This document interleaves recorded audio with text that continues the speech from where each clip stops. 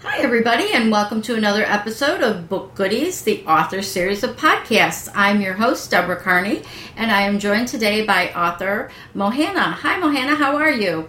Hi, Deborah. Thanks for having me. Why don't you introduce yourself to our listeners and tell them a little bit about yourself? Okay, well, my name's Mohana Rajakumar, and people tend to be intimidated by that because there's a lot of A's when you see it in print. But I go by Mohana, or kind of my online alias is Moha Doha. Okay. And that's because I've lived in Doha, Qatar for the last 7 years. I was originally born in India, but moved to the States when I was very young, and then moved to Qatar in 2005. So I have a degree in English literature, I have a PhD in English literature, and so I teach, and I've done a lot of academic work and academic publications, but this year is my year of being in India. I've published 6 ebooks, everything from memoir to novels, because I wanted to try something different from the academic and commercial publishers that I've used. Well, and that's very exciting because being that you are in academia and that you are, you've written and taught, literature, it's always fun for you to break loose and say, okay, it's time for me to do what I've been teaching other people to do. And yeah, absolutely. It's time to tell my stories. Yeah, exactly. That's exactly right. Now, tell us a little bit about before we started recording, you told me a little bit about how you went down the traditional publishing route, attempted for your fiction, and then found that wasn't a good fit for you. Can you explain that to us a little bit? Sure. Well, it's crazy because my latest book that's out, it's contemporary fiction, but I've been kind of calling it romance as a way of finding a niche readers group, because that's so important. Even if you self-publish, it's even more important because there's so many other people that you're competing against, both commercially and self-publishing, that you identify an audience.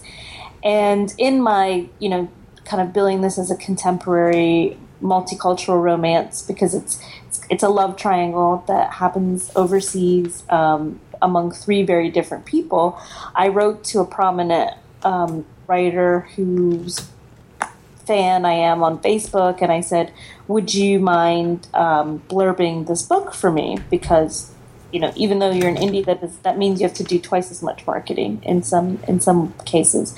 And she said, sure, I'm really busy, but send me a chapter and I'll see. And so I sent her the chapter, and she said, wow, this is good. Send me some more. And so I sent her some more. I sent her 2 more chapters, and then she said, this is really good. I'm going to introduce you to my agent.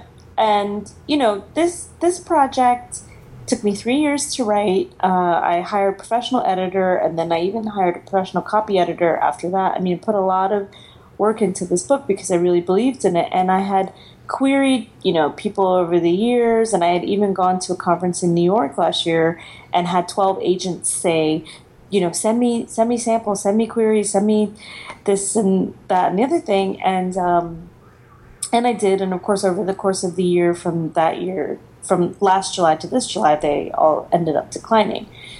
So, she says, I'll introduce you to my agent. And she did introduce me to her agent, which was so kind. And then I sent everything to the agent because she said that's what I should do, even though the book has already been published. It's already up on Amazon. Right. And the agent wrote me back today and just said, thank you. That was it. That's it? There wasn't, thank you, we're not taking clients. Thank you, this isn't what we're reading. Thank you, we'll read this and get back to you. Nothing. No indication of anything, And, I'm not picking on this agent because obviously, her author introduced her to somebody that she doesn't know anything about. But that kind of reception from the commercial industry is what really made me look at self-publishing, because I had actually worked for a publisher for 3 years. I worked for the Bloomsbury, a joint venture by Bloomsbury with Cutter Foundation here in Doha. And Bloomsbury, of course, famous by Harry Potter and Elizabeth Gilbert and a lot of other really high-profile Khalid Hosseini writers. So, I've been on both sides of the desk. I've been both there as a writer and as a publisher. And, the discussions that publishers and I imagine agents are having are all pretty similar, and they have to do with sales figures and, all this kind of... Do you fit their niche, and do you fit their profile, and are you in their wheelhouse as far as what they're comfortable with, and, a lot of other things that authors don't think of, but you as a, so when you work with a publishing house, you understand that, you can't take every good book that comes through.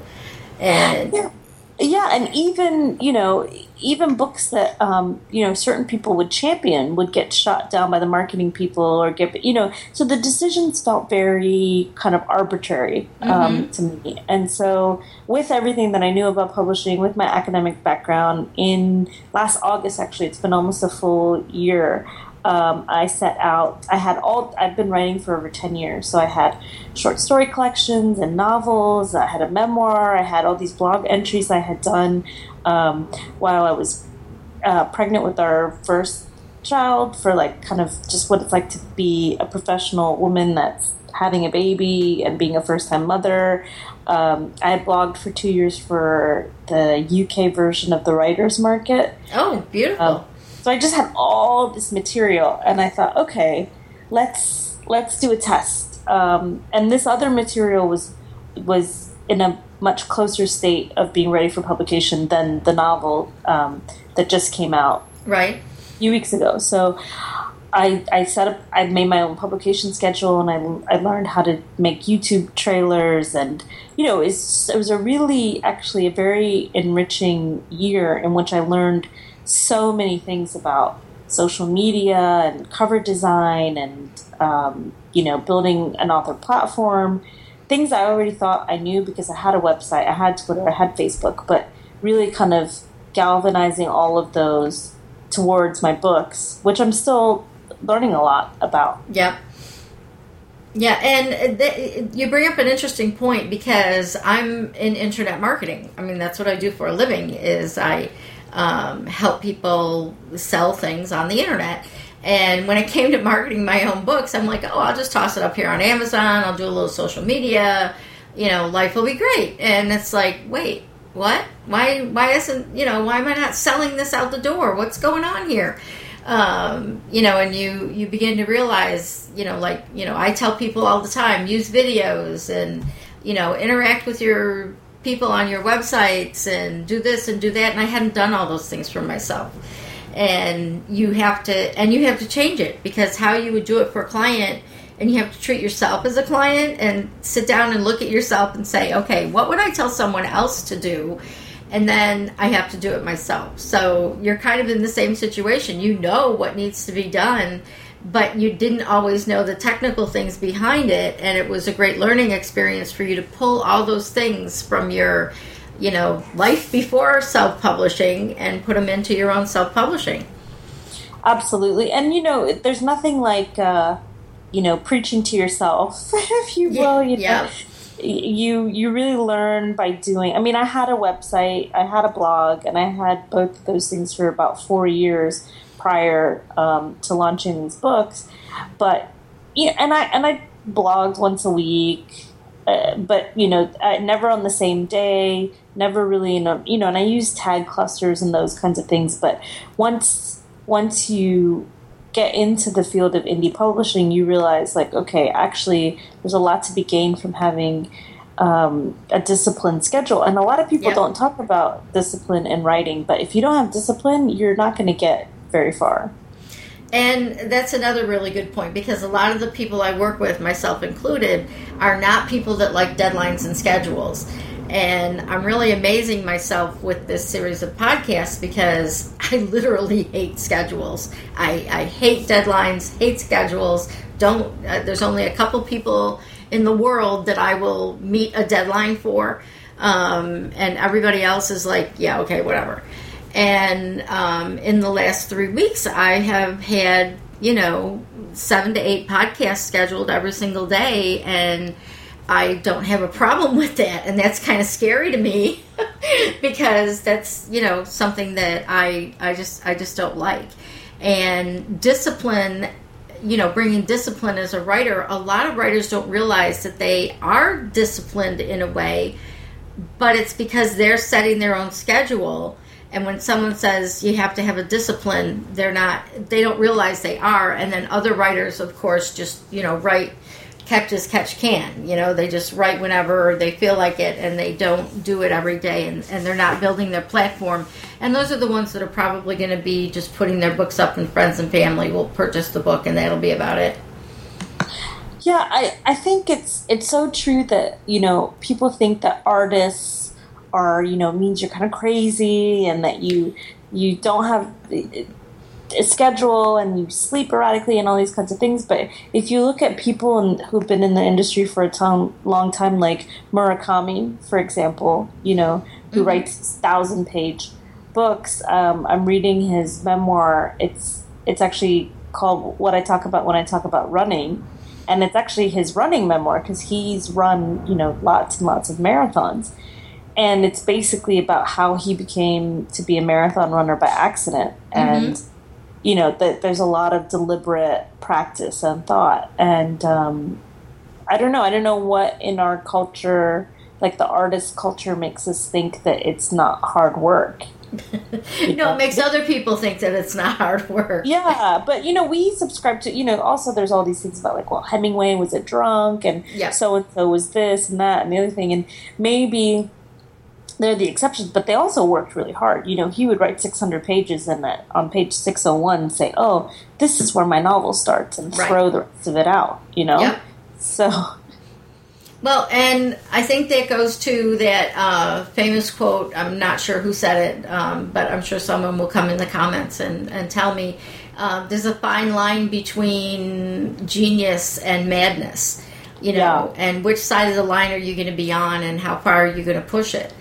And I think that the writers that understand that they're going into another world when they write, and that they can come back from that world, those are the writers that are geniuses. The ones that go mad are the ones that let their work or their stories overtake them. And I think that's good to point out, because sometimes writers are afraid to go into that extra depth because they're worried about crossing the line. And I think that, you know, as artists, you know, most artists, they do what they do, and they don't consider it work. And the same thing with writers. They do what they do, but they enjoy it so much they don't consider it to be work. And that's what makes other people think that it's not hard and it's not work. Well, and it's like you said, you know, normally you have to be willing to do things that you wouldn't do otherwise for the sake of your work. You know, you're normally not a scheduled person, and you look forward to these like 7-8 podcasts, you know, a day. And so that's, you know, that's when you know that you're doing something you're passionate about. My students last semester, I had a couple students doing research with me on a few of the books, and between the teaching and the writing, and, you know, I have a family, and someone was like, but you like to be crazy. And I said, yeah, but I don't, it's not that I like to be crazy. It's just that I don't have, if the choice is between doing this and not doing it, that's a non-choice, right? You know? And that's when you know you're doing something because you love it. So, yeah, exactly. When I started out on deciding that I wanted to do a series of podcasts with writers, I put a query into the Help a Reporter Out newsletter that goes out 3 times a day. And that's where you found me. And I expected to get, maybe 10, 20 people that would want to be on a podcast. And I got 77 responses. Wow. And out of those, there were people that were agents or small publishing houses that had me talk to multiple authors. So I think by the end of the series, just from that Harrow query, I'm going to have over 100 interviews.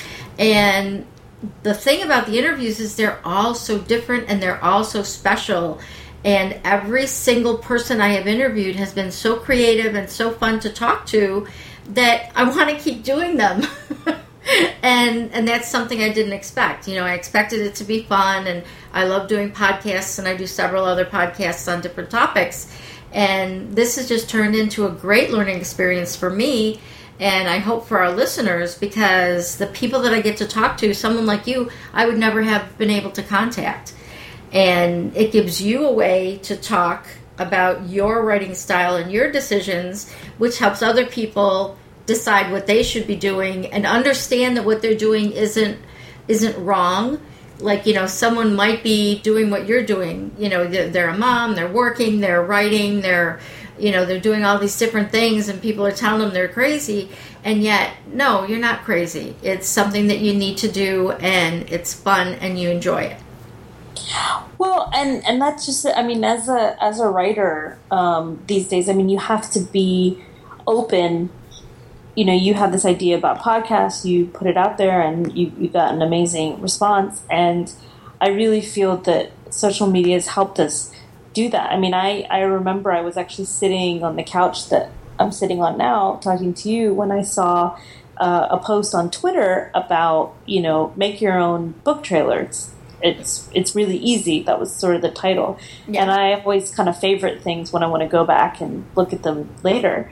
And I read the guy's post, and it seemed straightforward enough. And I was totally a PC user my whole life. I didn't know anything about the world of Mac, but I thought, okay, let me give it a shot. We had some Mac computers down at the library, so I went down to the library, and within an hour, I had made a 30-second book trailer. And that's the kind of, you have to keep learning new things and kind of adapting to what you're doing in order to keep it fresh. Yep. And you have to present information to people in the way they want it presented to them. So the reason why it's important to have YouTube trailers nowadays is because the new generation, the next generation behind us is, or behind you, I'm a few generations above you, the next generation is using YouTube as their search engine. Mm-hmm. Yep. And they want to connect with people more than just, going to Google or Bing or whatever and, seeing things in print. They want to go to YouTube and see somebody talking or hear somebody's voice or see something visual that relates to what they're looking for, even if it is a book. Yeah, I had, when I learned the lesson about YouTube was when I started a newsletter.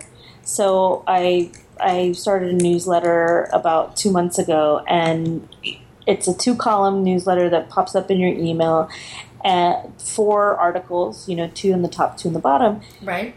And then it's through MailChimp, which is a free service, which is great. And so the great thing that MailChimp lets you do is, and I don't work for them or anything, right, but it's just amazing how many free tools are out there. It's completely free. And what it tells you is where people go from your newsletter. So what I found out from my first MailChimp newsletter mailer was that anyone that clicked, I had 4 places you could click. Right. 90% of them clicked on YouTube. And, of those 90%, they watched at least 1 or more videos. Nice. That's really important to know.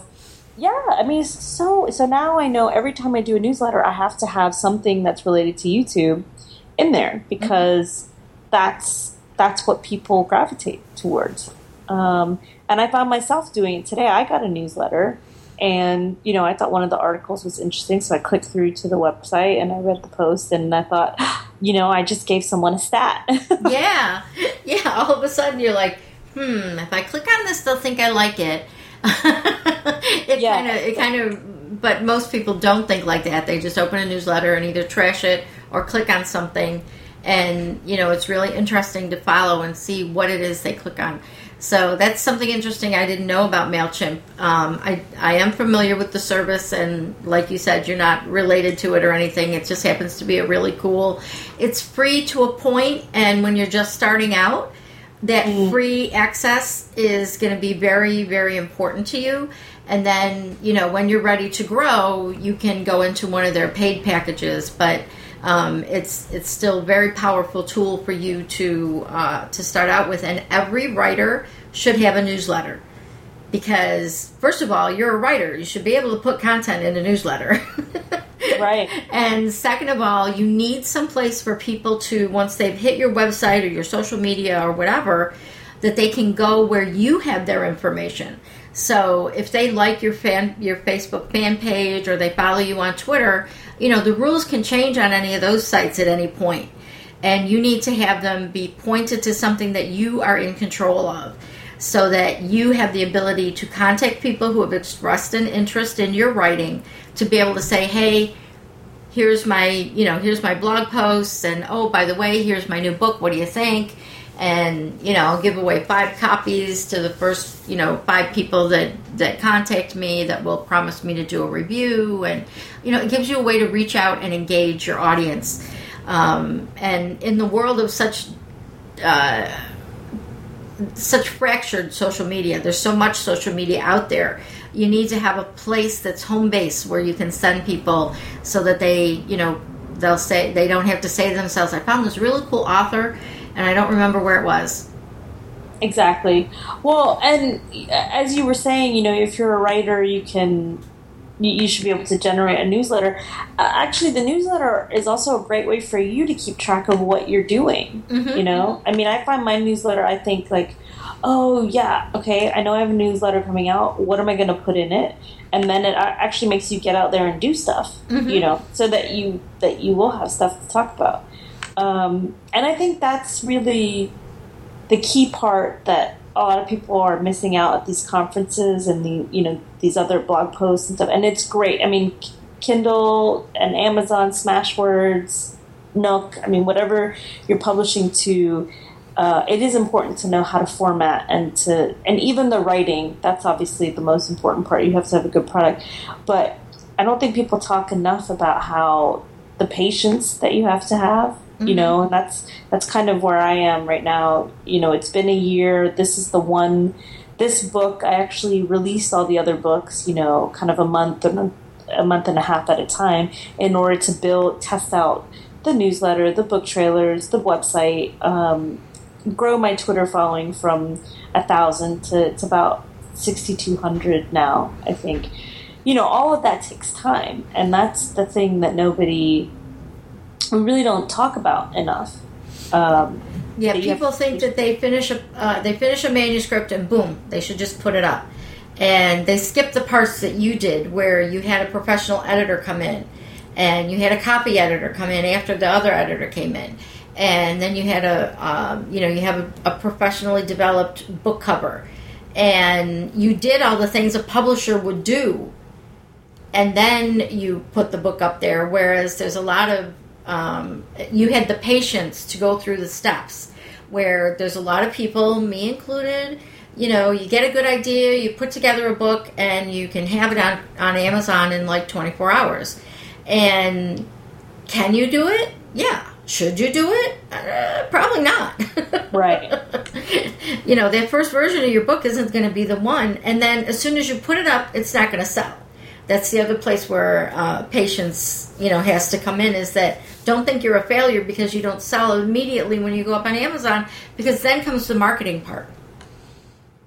Yeah, exactly. I mean, I think we're all guilty of that rush when you hit, upload, and then you get the email that says like, your book is now available, but it's definitely, and despite going through all those steps, I still, like this morning, I got a message from a reviewer who was like, this is a great book, but I think it could have used some more copy editing. I'm like, are you serious?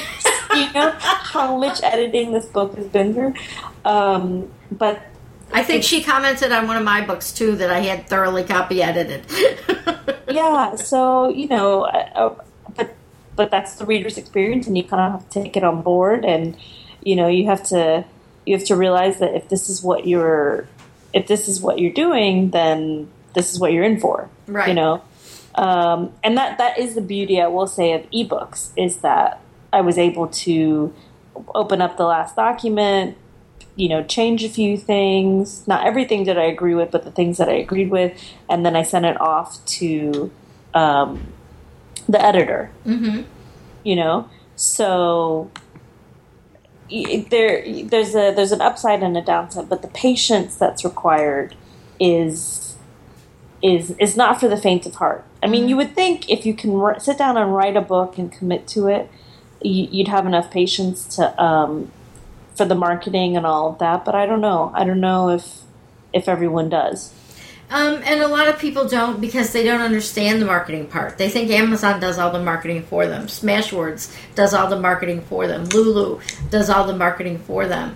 And even people who are published by a traditional publishing house, they think that publishing house is going to do all the marketing for them. And in today's economy, they've cut way back on marketing. So I've heard from numerous authors that, when they query a publishing house, big or small, one of the things they get back is, how are you going to market your book? What's your platform? What do you bring to the table if we publish your book? And in the past, that wasn't part of the equation. And so writers are getting an eye-opening experience, and people who are really good writers may not be really good marketers. And that's where you need to either you need to learn how to do the stuff yourself, or you have to reach out to other people, maybe a co-op writing group where you can help promote each other's things on your websites, or there's a lot of creative ways that if you don't know how to market, that you can figure out how to get involved with people that do market, and maybe trade services, or find services from somebody that is not that expensive, because and you can help them build their portfolio by having them. But don't cut corners either, because if you want to be a success, you got to have, like you said, if you don't have editors, it's an expense that you can't skip. You've got to do it, because you're too close to your book, and your friends and family are probably going to be too close to your book, because even though they may say they're being critical or whatever, they hear your voice in the book, and they can relate to things that you have in the book that other people might not be able to relate to. Yeah, and or you have my family who they just really don't care. I mean, it's not that they don't care, but I was just at home, and I saw my brother, and he said to me in this restaurant, "Oh, so you published a book?" And I turned to my husband. My brother and my husband are really good friends, and I said, "You better get him away from me, because his life is in danger." Or you're like, "Mom, did you hit like on my Amazon page?" She's like, "Oh yeah, I meant to do that, but I've been really busy." So it's like, Mom, it's a click. Yeah, I mean, you have to believe in yourself, because and what's really interesting about indies is that the people that you think, your family or your friends, they're not necessarily the ones that come around, right? And that's the beauty of books as well, is that you get to make. I mean, I've met some amazing people through the just through the indie world, through Twitter and everything, and it's really other people who end up believing in the stories that you're telling, believing in what you're doing, and you kind of develop this community of support, and that does take time, and you get better and better at it. I just read John Locke's book, not the guy from Lost, but the real John Locke, the writer. Yeah. I think he was the second guy to sell 1 million copies on Kindle. Okay. And he talks a lot about that, about cultivating relationships, and then turning those relationships over into fans. Yes. And it's like any other industry. You never know who you talk to today on Twitter or on Facebook, or even the people that I've been interviewing in this author series. I got an email back, and I read about what they were doing, and I asked them to be on the podcast, and then they scheduled, or their publicist scheduled, and I didn't think anything about it. And then I start talking to these folks who I've never heard of before, and all of a sudden it's a celebrity, and I'm like, okay, well, I'm glad I didn't know that before I started the podcast, because maybe I would have treated you differently. But it's like, you know, you don't know who's going to be the person that you're talking to, that, you know, you don't really pay attention to what their reach is. And then all of a sudden you find out it's somebody with 1 million Twitter followers that's going to get you all kinds of attention and traffic to your website. And you always have to be nice, and you have to be respectful. And even if you disagree with someone, or like you said, you got a negative review, you know, you can respond back to that with, thank you, you know, we'll check into it and make sure that, you know, everything is ship-shape. And, you know, you don't blast them back and say, I had this edited and copy edited 5 times. What the hell are you talking about? You know, because that could be your next cheerleader if they think that you're listening to them and paying attention to them too. No, absolutely. And, you know, it's like, when I saw that review, I just thought, okay, well, you know what? She still gave me 5 stars, so it wasn't like she was, you know, being punitive or anything. And I thought, okay, well, fair enough. I mean, this is my second novel, so I'm still learning. I'm still, you know, figuring out how it works, and it was funny because this particular person, I had actually asked her for my editorial. I had asked her for some editorial context, so I did kind of have to get in there and say, you know, it was the person, I did work with the person that you recommended, so I just want you to know I'm taking this seriously. So right, you have to have thick skin, and you have to be able to take feedback. Yep, and not take it personally, because they're not beating you up; they're beating the book up, and something technical about the book. Not exactly. Something about, oh, I hate your character. You know, it's just something that, you know, they like your character. She gave you a 5-star rating. They like your character. They like your style of writing. They just found a couple things that weren't how they thought they were supposed to be in the, you know, punctuation and grammar. Yeah. And it wasn't even that in this particular case. It had to do with timeline. Okay. Very important. Yeah. Now, in your writing process, when you're writing your novels, do you use like an outline, or are you a seat of your pants kind of writer, or do you have ideas and you storyboard them? What kind of structure do you use when you're writing?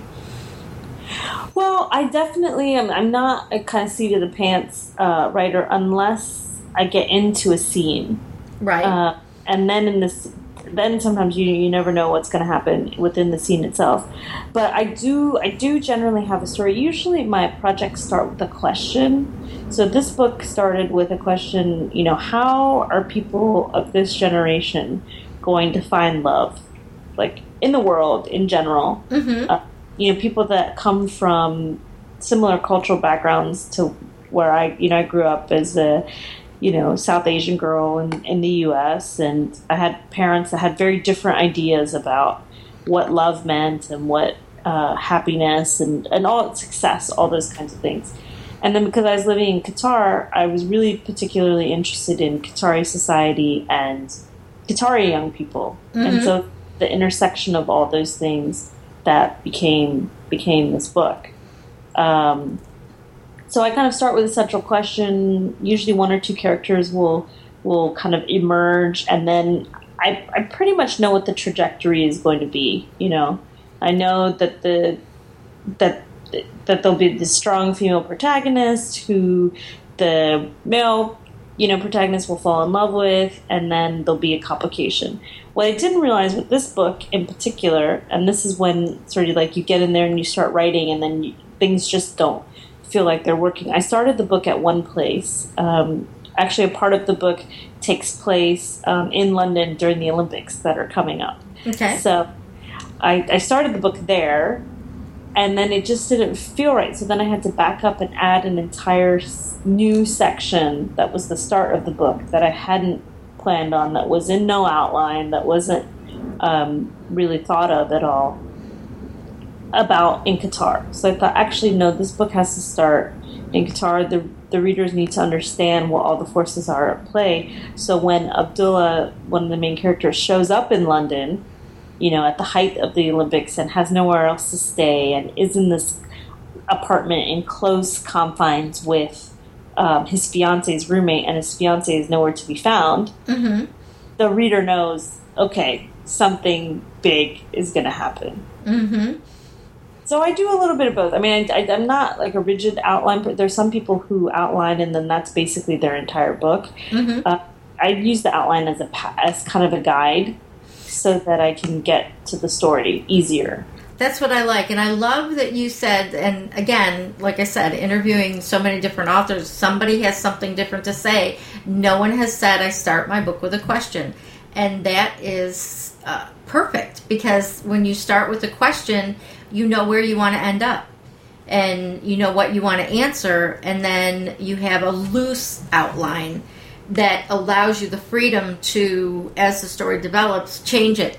You know, like you did. You started one place and you went back and started somewhere else, where a more rigid author would be, no, I'm not going to do that. And, you know, they may or may not go on to write a successful novel. But with your flexibility, you knew where, you knew where you needed to be. And I think that's very good advice for people, you know, answering a question, because every book has a story, and, well, of course, because they are stories, but every book has a purpose. And you already know the purpose of your book before you start writing. And I think that's really cool. Yeah, and I think if it's not interesting to the writer, it's not going to be interesting to the reader. Yeah, don't write it just because, you know, write it because you have a purpose and you're emotionally tied to it. If you're not emotionally tied to it, other people are not going to feel it, and they're not going to be emotionally tied to it either. Exactly. So, all right. Well, Mohana, this has been a great interview. Thank you so much for spending your time with me. Do you have any parting thoughts for aspiring writers out there? Just what would you tell someone that came up to you? I mean, you do teach, so, you know, what are some of the first things that you tell people? I'm pretty harsh. I mean, I'm not harsh in the sense that I'm mean and like, oh, do you really have a story to tell? But I'm pretty harsh in the sense that I ask people to be really honest with themselves about what it is that they want out of writing. Because, you know, oftentimes, you know, people will say, oh, I just want to publish a book. And then suddenly they're talking about, you know, ways to get paid for publishing. I'm like, okay, wait a minute, which is it? You know, do you want to publish a book or do you want to make money? Because those are two very different things. Totally. You know, and people, I kind of get in trouble sometimes for saying that, but it's the truth. And I think especially writing is sort of like getting married. You know, there's a huge industry out there that will take you for a ride if you let them, you know. You could get married just going down to the courthouse and being done with it, or you can have this huge, you know, like Kim Kardashian style. But, you know, it's up to you. So I really ask people to be honest with themselves. Like, why are you writing? Is it to tell a family story? Is it to show? I mean, for me, the way I answer this question is because I don't feel that anyone else, and I don't mean this in like an arrogant way, but I don't really feel that anyone else is telling the type of stories that I'm telling. You know, people, if they're writing about the Middle East, they're writing about it as, you know, an expat from afar, or they're writing about it like kind of in a nostalgic, you know, like The Kite Runner, for example. You know, people aren't writing about the Middle East right now as it's happening right now to real people. And that's why I'm writing. So I say be really honest about why you're writing, who you're writing for. You know, I'm writing for that person out there that would love to travel, might not have the time or the resources or, you know, have other considerations. And so they do it through books. And what you want to get out of it. You know, and so for me right now, it's about giving these books the right to kind of exist that agents and other people have denied them. And obviously there's a longer term plan, but for the short term, I know these are the 3 reasons why I'm doing it. And that's why all the choices that I make sense. But often when people aren't honest with themselves, that's when you get the kind of stopping and starting and the, you know, I'm writing a paranormal, erotic, or dark urban fantasy, or, you know, like people, what is it? Just stop and ask yourself, what is it that you're really trying to say, and what is the story that you're trying to tell, and why? Yeah. And you can answer those questions, then I think you've done yourself a huge, huge service. And then you can go from there. Exactly.